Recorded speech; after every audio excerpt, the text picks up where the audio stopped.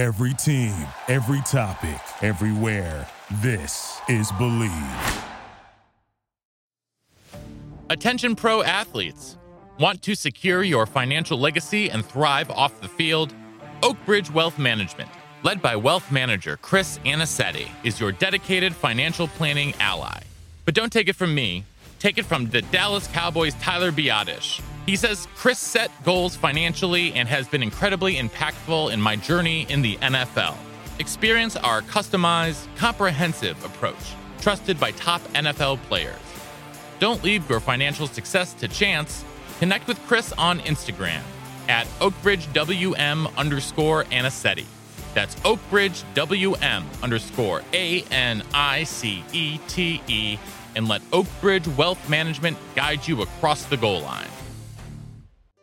First sheet again, big opening, pass 5, pass 10, Virgil to man, and he goes all the way to the 15-yard line. 17 yards out the territory. Welcome back to the Believe in Badgers podcast on the Believe Podcast Network, presented by BetOnline.ag and Oakbridge Wealth Management. Once again, I'm Matt Perkins, joined, as always, by Badger legend, the Hebrew Hammer himself, Matt Bernstein. Bernie, how are we doing today? Great. I think we have one of the most eclectic human beings potentially ever that we've had on our show. So I'm really excited to get into it and just chop it right up. Yeah, I'm really excited. We have former Marlins and Expos president, the host of Nothing Personal with David Samson, an ultra marathoner, a man who's been on Survivor, and someone whose candor and insights I respect as much as anyone in the media, David Samson. David, thank you so much for being here today. Oh, it's my pleasure. Thanks for reaching out. When I saw Badgers, I said, I'm in. That's awesome. Well, we love to hear that. Before we get into it, want to remind you guys that we are presented by BetOnline.ag, where they continue to be your number one source for all of your online sports wagering needs. You name it, they've got it over there at BetOnline.ag, especially with football season right around the corner and MLB pennant races in full swing. There's no better place to be anywhere in the world than BetOnline to place your wagers on any of the sports that you love. So head on over to the website or use your mobile device today to sign up and receive a 50% welcome bonus using our promo code BELIEVE. That's BLEAV. Bet online, where the game starts. We'll jump right into it here. You were born in Milwaukee, but grew up between Milwaukee and New York. And so what was your experience with sports, and specifically Wisconsin sports, growing up? I met Lucius Allen when I was 4 years old. And my mom and dad were still married at the time. And we lived in Bayside, which is a suburb of Milwaukee. And my mother was a art dealer, and a young art dealer. When I look back and think how young she was, it's hard to imagine. She was in her 20s. And she would sell art to people who played on the Bucks. And this was... I loved basketball. It's always been my favorite sport. I always wanted to be a basketball player. I'm so angry with my mother for smoking and causing me to be 5'5". But that said, I had a love for sports early and a love for business early, and I always followed the Milwaukee Bucks, but my true love ended up being the New York Knicks. I mean, that's me too. I'm a Knicks. It's hard to watch a little bit now, but I was there but I started back in right after their title. So I started becoming a Knicks fan in 75, and they won it in 73. And I had a run from 75 to 99 before I got into baseball that was epic, but no rings. And so I am always very reticent to discuss the ring concept, because for me, it's all about rings. And I got one in baseball, never got one in basketball. And for me, that's all that matters. There's winning, and then there's everything else. I love that because it's kind of true. It's like very true. It's very true. There's winning, there's everything else. And so, David, you came to Madison, you graduated 1990. What was your experience with sports at UW as a student? Were you into the Badgers at all? This is going to absolutely shock you, and I don't think I've ever said this publicly. So here we go. I never went to a Badgers football game. I went to one Badgers basketball game, and that's when they were in the NCAA tournament. I loved every sport, every Badger sport, rooted for them, but I never wanted to leave the party. So I've been to a tailgate at Camp Randall numerous times, but I never felt the urge to go in when I could keep doing what I wanted to do on the outside. So I'm the parking lot guy, and I carried that into my adulthood. The Super Bowl, when I was president of the Marlins, the pro player where we played, now Hard Rock Stadium, it was Dolphin Stadium, Landshark Stadium, the Prince Super Bowl, when it rained during halftime, that was in Miami. I spent the entire game in the parking lot. Interesting. Never went in. Why? Oh, because there's a lot of fun to be had in the parking lot. For someone who considers himself a professional tailgater, there's a lot of fun to be had before the game. I agree. Also, in the 90s in Wisconsin was a wild time. So I was there from 87 to 90. I never had a bad day. I went to high school in Riverdale, which is in New York, in the Bronx. And at the time, I was the only person from my class who went to Wisconsin. And now it's one of the most popular destination schools for people outside of Milwaukee. And it used to be very much a Wisconsin place, and everyone lived in either Celery or the Towers.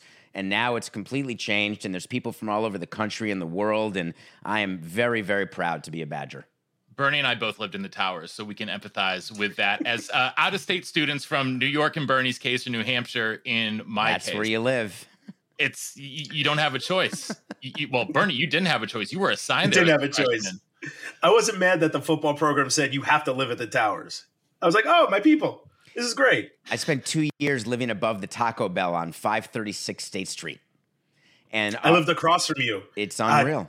10 years later, but across from you, yeah. It was atop a Blockbuster. Did you ever once, and I think about this all the time when I talk to kids or give speeches to students, high school students, or talking about college, and everyone is so stressed. If I don't get into this place, my life is over, my career's over. And I explain to them that it's not just about the Ivies. It's wherever you go, the experience you have will be really good for your future if you decide to do so. So at Wisconsin, you could get lost in the shuffle, not study, not go to class, and not learn a thing, and just party all the time. Or you could go to class all the time, learn a lot, and party 3/4 of the time. Or you can find students who just want to study all the time and party none of the time. And I love that optionality that Wisconsin has.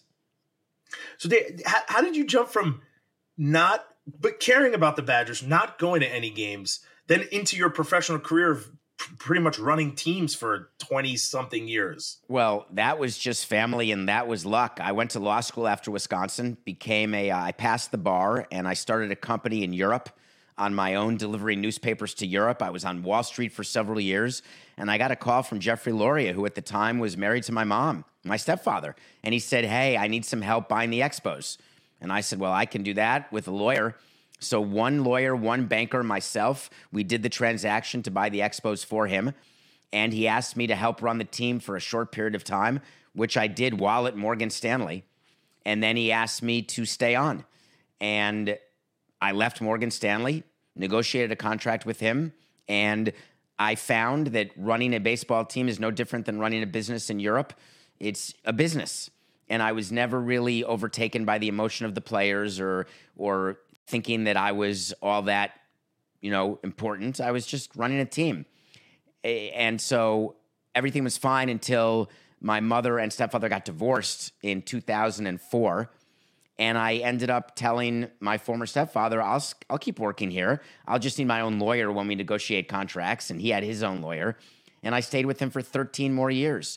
And by the time he sold the team and Derek Jeter and Bruce Sherman bought it, I was excited for my next chapter. I've always liked doing different things. I've always enjoyed the discomfort of not knowing your future. And I'd been in baseball for 18 years, and it was enough. I was done. And then I went into media practically, literally the next day.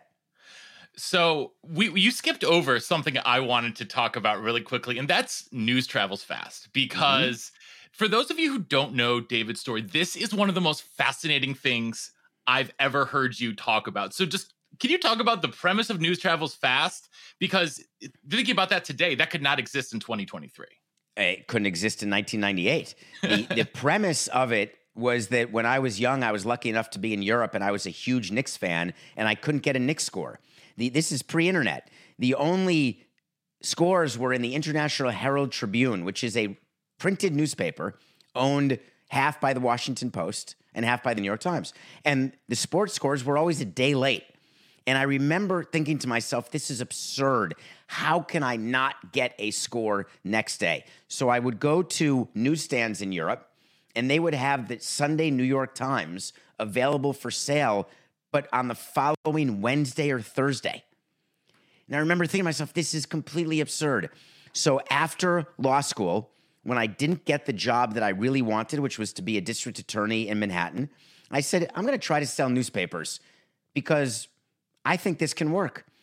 And to make a long story short, that may be interesting to your audience, may not, it took a lot logistically to get the New York Times to Europe same day, but I was able to do it by getting the New York Times on the last flight out of Kennedy Airport Saturday night, and it would land in Paris on Sunday morning, and I made up distributions in different cities, and people had the Sunday Times in their hand on Sunday, and it was a great business. And then all of a sudden, the internet happened, and people were reading newspapers on their computer, and I thought, that's not going to last. This is ridiculous. My clients love sitting on the beach in the south of France and getting their fingers dirty with ink. And then I realized I may have been wrong. And the greatest thing about that business, there was zero overhead. I bought papers. Talk about a declining asset. You buy papers on Saturday. If they're not sold, they're toilet paper.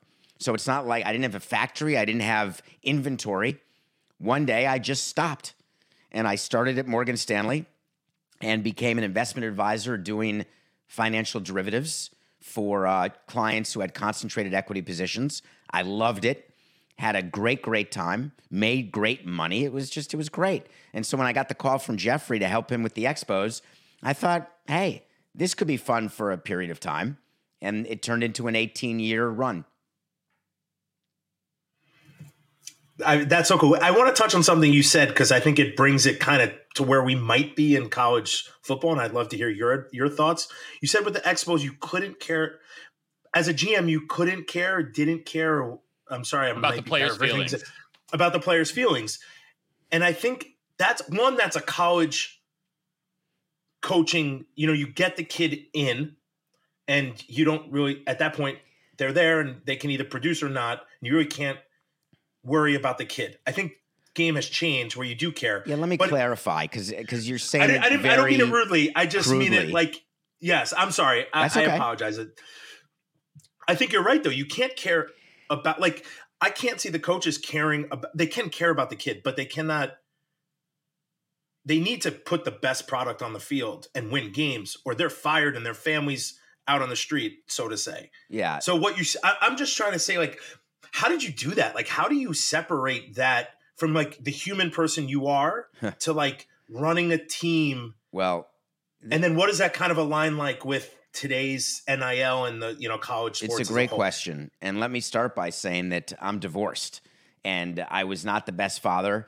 I was working all the time, and baseball, the sports industry people joke and say, oh, it's 24/7, 365. But as president of a team, I made myself available. There were certain presidents who were not as available as I was, but I was always available. I always chose work. And when I say I didn't care about players' feelings, I want to be very clear with you. I had a job to do. It didn't interest me if fans didn't want this player traded or that player traded, or this player had a family and a kid in school and didn't want to go to another city and didn't want to be traded. That wasn't my job. My job was to try to lose as little money as possible, increase the value of the asset, and if possible, win games. And you have to do it with reckless indifference toward emotion. That was my view. There's some people who govern by feel and by emotion. I governed by rationality. I governed with the stomach test. If something didn't feel right to me, I didn't do it. If it felt right to me, I did. Knowing a blind spot for me was the wire nature of my personality and of my makeup, but it enabled me to run a business that was a complicated business in many ways and an easy business in many ways. Revenue, expenses. If your revenue is smaller than your expenses, someone has to make up the difference. And in baseball, that's the owner.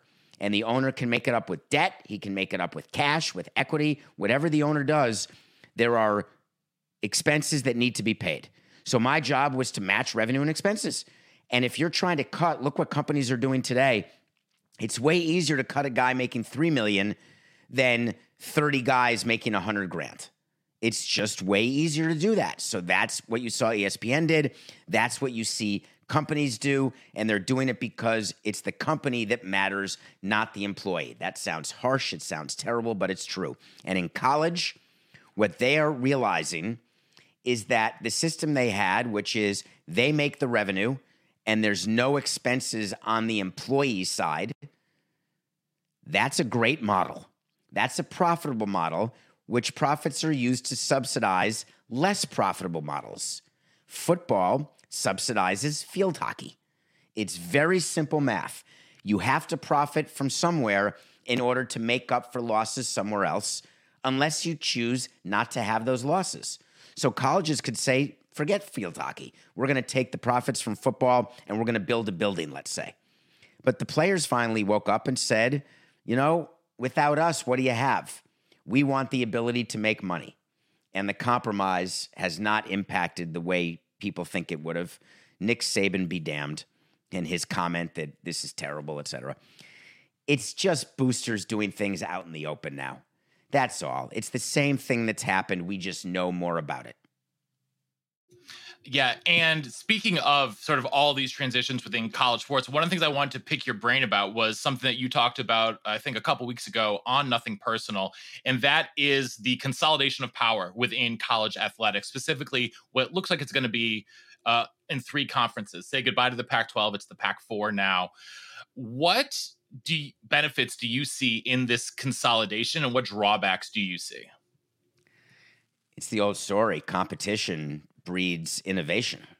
So the question is, are we in a worse position where the Power 5 is not the Power 5? Is the EPL and football overseas or soccer overseas, are they in a better position with the Super League? Is relegation a real thing that could ever translate and come to the United States? Everybody's trying to figure out what to do with the back of the pack under the theory that you're only as strong as your weakest link. And that's a good business theory. But as we used to say to the Yankees when we were the Marlins, we would say, you've got to keep paying us money because who are you going to play? The Red Sox every day? You think that fans would buy tickets to 160 Red Sox games, or ESPN would take 160 Red Sox games? You need a league. My view is that college needs conferences. It needs the haves and the have-nots. It needs to share revenue. But in terms of power conferences or Pac-12, Pac-4, the Big Ten, which is 16, to me, they're all going to continue to consolidate and change. And the entity that's going to fight it the most is the entity that will disappear the soonest, and that's the NCAA. And so I think what you're seeing now is the NCAA realize that they're not as relevant as they used to be. And when people feel that way, they do things to get relevant. So they try to peacock a little bit. And so I think that's a lot of what's happening. But we're far from done here, Matt. There will be more changes within college sports. What do you suggest would be the best? How many conferences? What is like your vision of like the future in NCAA? What could be the best possibility? I think rivalries always are the best for me. So there are certain rivalries that are part of college sports, and giving TV networks what they want is important. Giving fans what they want is also important, though. So you can't assume that you're going to draw 100,000 people to the big house and it's never going to change and everything's going to be fine, or that if Wisconsin doesn't have natural rivals that no one will care because they just love the Badgers that much. You have to keep some of that excitement. But the real money has always been in playoffs, in every sport. Single elimination, even better. But series like they have in basketball and baseball, still good. So I believe that the college football playoff, which has now expanded, I think you're going to see a college football tournament of sorts, like the NCAA tournament, where there are teams playing and you're building toward a national champion in that way, because there will be ways to monetize it the way college basketball has. So I think that college football is going to continue to evolve. But what college presidents are doing now is they're thinking about field hockey. They're trying to decide how much money do we need to keep giving to programs that lose money. And we know this is happening because with the college realignment, there's been a lot of talk of travel.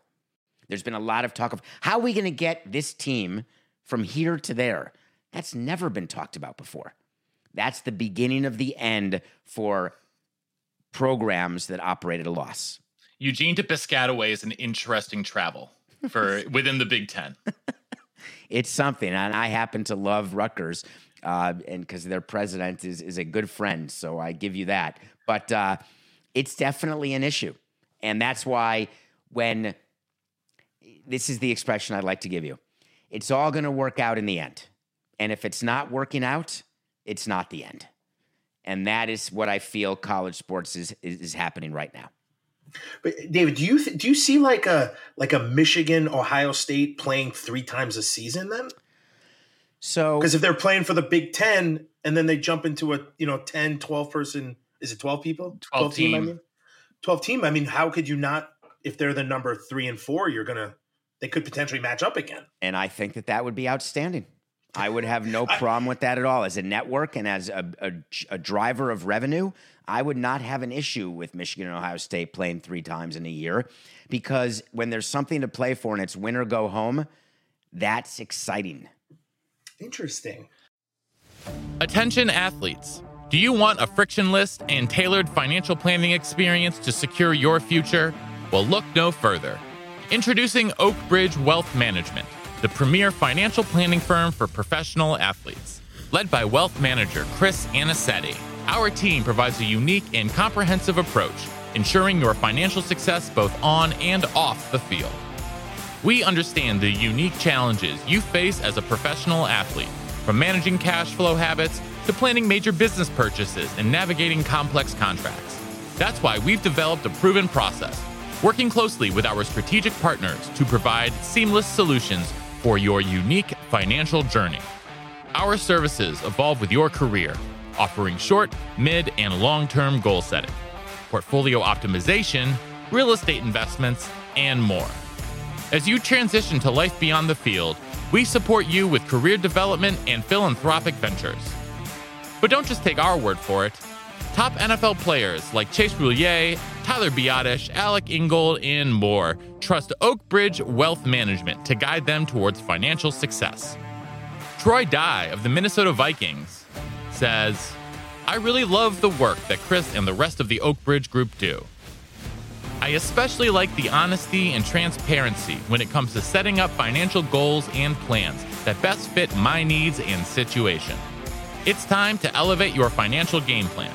Connect with Chris on Instagram at OakBridgeWM_Anicetti. That's OakBridgeWM_ANICETE. And join the winning team."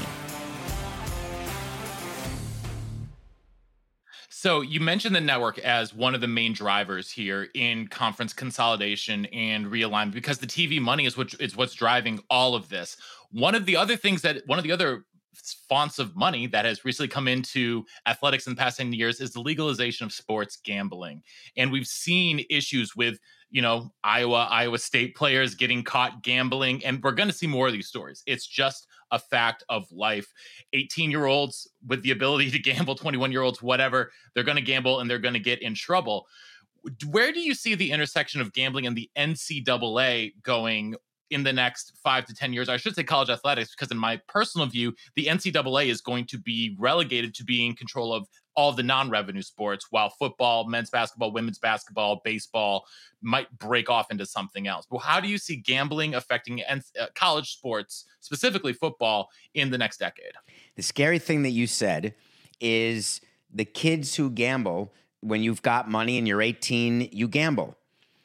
I'm way more worried about the kids who don't have money who gamble, because the kids who don't have money and gamble and lose are then subject to the possibility of doing things that you don't want them to do to get the money, because unlike our national debt, you got to pay when you lose gambling. You have no choice. You can't kick it down the road. And so the competitive integrity of the on-field product is what all these leagues are trying to protect. It's what college football Major League Baseball, the NFL, NBA, they know their players are gambling. What they're working with the companies and the gambling companies and on IP addresses and on all these rules like what the NFL has, they're just trying to make sure that given that they know, here, you know what? I can say this on a podcast, right? This is the concept of giving out condoms at school. You can be against it. You can be for it. You can say, I don't believe in premarital sex. You can say this is ridiculous, but guess what? High school kids are having sex. It's like the free needle exchange. I don't want people doing drugs. I'd like to treat them, but hey, let's not spread AIDS. This is the concept when it comes to gambling. People are going to gamble. So let's put a framework in place, like with weed. Let's put a framework in place that it's legalized, it's regulated, and we know when it's being done in a safe way that will not in any way impact the competitive integrity of the product on the field. We're not there, but we're definitely getting there, and you're seeing leagues work together with the gambling companies. You're going to see college work together, NCAA, et cetera, with the gambling companies to figure out how best to protect everyone's interest, which is based, of course, on money. Because the TV networks don't pay the WWE, which is scripted, what they pay the NFL or for college football. Does this also, because you're going to have alcohol sold at the Kohl Center, which is the basketball arena in Wisconsin, but not at Camp Randall. When does that change? I mean, we're talking money. That's an absurd amount of money made. Now, there's a lot of risk and safety factors into it too, but they already do it at a lot of other universities. I feel like this is something that it's absurd. Is kind of in the same. The drinking age should be 18. It's absolutely absurd. I don't understand why it's not. If you're able to vote, you're able to drink and then make choices. If you make bad choices, you suffer consequences. Our penal system says if you're over 18, guess what? You got a problem if you do something as an adult, and you're an adult in most cases. So I've always believed that's like stopping alcohol sales in the 7th inning. I used to hate doing that. Like, why? What? We're trying to protect against people drinking and driving? Except we're developing around our ballpark to make sure people go get drinks after the game in order to help with traffic, and we're taking your money when you drink it in Wrigleyville or outside Fenway Park. Oh, but not in your seat. We want you to go to a bar that we own. It's so absurd. I can hardly believe it. Wait, David, so when you were president of a team, was there a lot of alcohol incidents? Or was that not such a big deal? It was once in a while. You had drunk people you had to kick out. It's like you're throwing a party. In my case, sometimes only for 5,000 people, sometimes for 25,000 people. Either way, it's a pretty big party. And sometimes at parties, there's someone vomiting on the lawn. That's just how it is. And you sort of hold their forehead, you put them in an Uber and say, hope you feel better. But the party doesn't stop. I actually love everything you're saying. I agree that 18 should be the limit. And now you're saying also people can sign up to go to the military at 18. They can't drink a beer. That to me is it's kind of crazy. But I think Camp Randall will have alcohol sooner rather than later. And I think they're all worried that it's going to be some kind of huge, everyone's going to fall down drunk in the stadium. And I just don't believe that to be true. So when I was a kid, there was no candy allowed in my house. And I was only allowed TV on Saturday mornings after I'd done my homework. The minute I got to college, all I did was watch TV and eat candy. Meanwhile, I had friends who grew up with a TV in their room, had Snickers whenever they wanted it, and when they got to school, they were like, oh, what are you doing, David? Well, I'm watching these shows. Well, why? Well, because I can. So I've been a believer, and we're all guilty of our backgrounds and our upbringings, and I am not impugning my mother in any way at all, or my father or stepfather, stepmother, none of them. I may have done things similar and differently, made my own mistakes, obviously, big mistakes. But what's the big deal?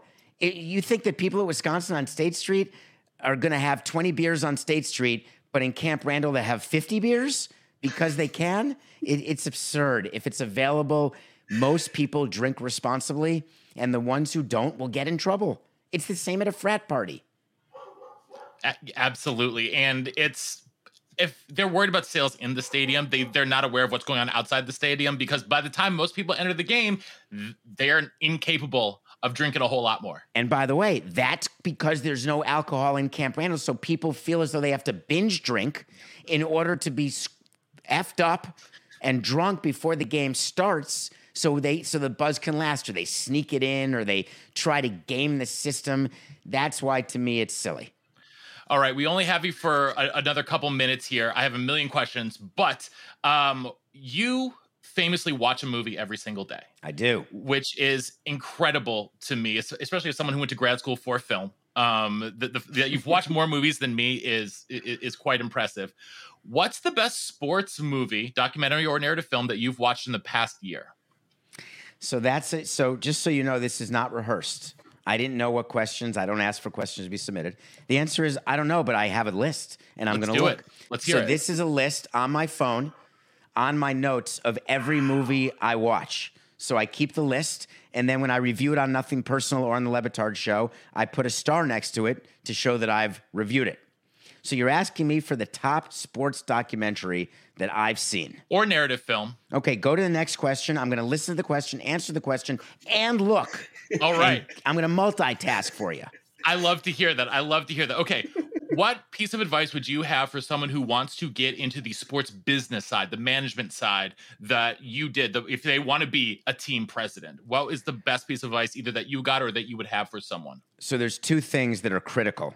Number one, don't ever apply to a job and say, I'm a huge fan of this team. I've been a lifelong fan of the Milwaukee Brewers. I want to work for the Brewers.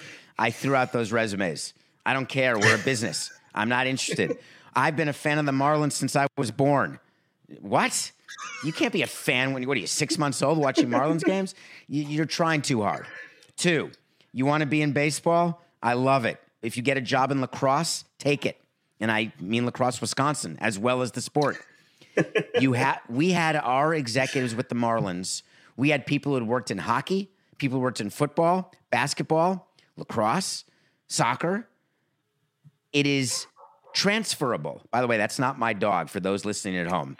I do not have a dog. Okay, I just want to clarify that. So you have to be willing to move, and you have to be willing to work in a sport that you thought you didn't want to work in, and you have to be willing to work in an industry where the majority of people don't work hard and don't really understand what it is to work hard because they're too busy fanboying it. And those people will come and go.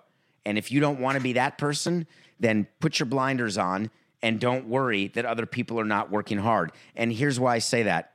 I used to get very upset when I would see people not working until I changed my mindset and realized that someone next to me spending their day on the internet or spending their day gambling or whatever they're doing, I'm spending my day working, but I'm the one who's going to have a career. I'm the one who's going to get a bigger bonus. I'm the one who management will know that I have the goods. So I actually embraced people who were not working hard because by definition, comparatively, it would make me look better. Because we all want to be basketball players and baseball players. We want to believe like all the movie stars are all so happy and live the most glamorous life. It's not true. A lot of people on sports teams, a lot of athletes, they don't even like the sport they're playing. Them going to work is like most people going to work. They're like, hey, Nikola Jokic, perfect example. Remember what he said at the end of winning the NBA title this year? He just wanted to go back to his horse farm. I can't wait to go home. Like the season's over. Thank God. It's like, aren't you going to celebrate? Yeah, I'm going to celebrate that I get to go home. What about the parade? No. Are they going to make me go to the parade? I'll go, but I don't want to do that. It's so normal and it's so common, and I think people would be shocked by that. All right, I got a movie for you. Oh, okay, hit us. The best movie I've seen sports-related this year was a movie called Bill Russell, Legend. It's a documentary about the life of Bill Russell, and I absolutely learned a lot. And the reason why I mention it is as a Knicks fan, I hate the Celtics. Everything about the Celtics, everything they do, all the gamesmanship, from turning off the air conditioning in the visiting locker room to Red Auerbach and his cigars and the cockiness of those teams. Hate them. But you know what? I always respected them and the way they were able to win, because at the end of the day, that's what it's about. And this movie about Bill Russell and the life he had, I was never aware. I learned something, and I love learning. So that would be a movie I'd suggest to people. That is perfect. And I think that is a perfect way to wrap it up here today. I have a million more questions I'd like to ask you, David, but we're going to be cognizant of your time. You're a very busy man. Make sure that you are tuning in to Nothing Personal with David Samson every single day, 8 a.m. Eastern, live on YouTube as part of the Le Batard and Friends Network, part of Meadowlark Media. David, where can people find you on social media? At David P. Samson on Twitter and Instagram. And the show has a website, davidsamsonpodcast.com. We have merch. We've got episodes. We've got cool stuff going on the website. And I'll tell you, Matt Squared, I will do this again because there are things left unsaid, I'm sure. So let's plan for something toward the end of the college football season, maybe. But I would love to, if invited, if your audience allows it, I'd love to come back. Well, as the producer, as the producer, it's my choice, and I'm allowing it. So you will definitely be back. Make sure, like me, you are tuning in every morning to Nothing Personal. Thank you. What is it? 867 episodes, I think you're at now? That's the numbered episodes, but we've done almost 1,000 because we do sit-down interviews. We do mailbag episodes. So we've been doing it since October of 2019. And the first listener was my aforementioned mother. I had one download the first episode, I believe. And it's grown and grown. And my advice to everybody, podcasting is a little like being an athlete in that you have to be really good and you have to stick to it. You have to grind. And it's way more work than people think. Especially when you're going daily. That is one of the hardest things to do in the entire world. So shout out to you for bringing the best sports business information knowledge that there is, in my opinion, anywhere out there on the internet. So, and thank you everyone for tuning in here to the Believe in Badgers podcast on the Believe Podcast Network, presented by betonline.ag and Oak Ridge Wealth Management. And until next time, on Wisconsin. On Wisconsin. On Wisconsin, baby. Thank you for listening to Believe. You can show support to your host by subscribing to the show and giving us a 5-star rating on your preferred platform. Check us out at Believe.com and search for BLEAV on YouTube.